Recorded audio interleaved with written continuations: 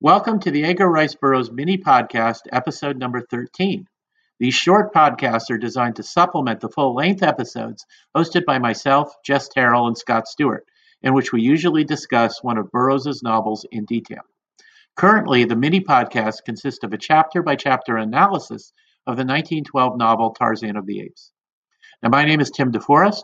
I'm the author of several books about what I call pre-digital pop culture, such as pulp magazines and old-time radio. I also maintain a blog where I write about such things as comics, old-time radio, and other cool stuff. Now today, we're talking about Chapter 5, titled The White Ape. Please be aware that I will be including spoilers about the novel and occasional later novels in the series. I would also recommend that you take a few minutes to reread the chapter before listening, as I work on the assumption that the listeners are familiar with the events of the chapter. Anyway, Tarzan is now officially named Tarzan, which means white skin in the language of the apes. In this chapter, Burroughs nicely weaves together an account of Tarzan's first decade among the apes with additional information that fleshes out the apes as a believable species. Kala's strong maternal instincts are emphasized as she cares for Tarzan even when he matures so slowly compared to the ape children, taking another year before he can walk on his own and remaining unable to take care of himself even when apes his own age have reached maturity. In addition to Kershak and Kala, we now meet Kala's mate Tublat, who dislikes the hairless little baby and would just as soon abandon him. By the end of the chapter, Tublat is clearly established as an enemy of the future Lord of the Jungle.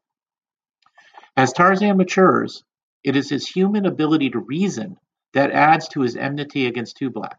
Since Tublat doesn't like him, it's natural that Tarzan doesn't like Tublat, and his human reason allows him to devise ways to make Tublat's life absolutely miserable. In fact, the two major methods in which Burroughs shows us Tarzan's intelligence include something that allows him to torment Tublat. To quote from the chapter, quote, "Early in his boyhood, he learned to form ropes by twisting and tying long grasses together, and with these he was forever tripping Tublat or attempting to hang him from some overhanging branch. By constant playing and experimenting with these, he learned to tie rude knots and make sliding nooses. And with these, he and the younger apes amused themselves. What Tarzan did, they tried to do also, but he alone originated and became a proficient. One day, while playing thus, Tarzan had thrown his rope at one of his fleeing companions, retaining the other end in his grasp. By accident, the noose fell squarely about the running ape's neck, bringing him to a sudden and surprising halt. Ah, here was a new game, a fine game, thought Tarzan, and immediately he attempted to repeat the trick. And thus, by painstaking and continuing practice, he learned the art of roping. Now indeed was the life of Tublat a living nightmare. In sleep, upon the march, night or day, he never knew when the quiet noose would slip about his neck and nearly choke the life out of him. Kala punished. Tublat swore dire vengeance, and old Kershak took notice and warned and threatened, but all to no avail." Unquote. The other example of Tarzan's intelligence comes when he has to throw himself into a pool of water to avoid a hungry lioness. Once in the water, he stumbles across the movements that allow him to dog paddle. Soon he's swimming on a regular basis. Both these incidences, the rope making and the swimming, show curiosity, problem-solving intelligence, and enormous patience. These are the traits that the apes simply do not have. There's really no question about the young Lord Greystoke having a genius-level IQ, and the traits he shows here are planting the seeds to allow us to accept that he will have the curiosity, intelligence, and patience to teach himself to read and write when he gains access to the cabin in the next chapter.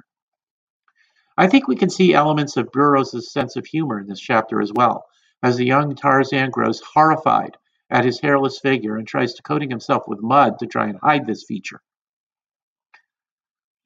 Burroughs was quite good at injecting humor into his story. The Chessmen of Mars and The Mastermind of Mars, both discussed in our full-length podcast series, contain prime examples of just how funny Burroughs could be. In Tarzan, his attempts at humor will fall flat in a later chapter when he depends on a racial stereotype to generate laughs. But in this chapter, he's able to have some fun with how Tarzan sees himself. At the same time, though, This adds to the importance of him eventually figuring out that he's an MAN and not an APE when looking through the books he finds in the cabin. Finally, we should mention Tarzan's own sense of humor.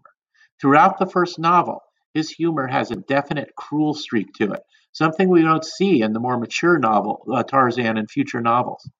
Tarzan will always be most at home in the jungle, away from civilization. But it's clear that the influence of civilization does him some good, toning down his cruel humor and bringing him to the point where he will only kill for food or self-defense. But early on here, we see what the lack of a responsible adult giving him moral guidance, we see the effect that has on him, or the lack of effect. And he has a little bit of cruelty in his humor.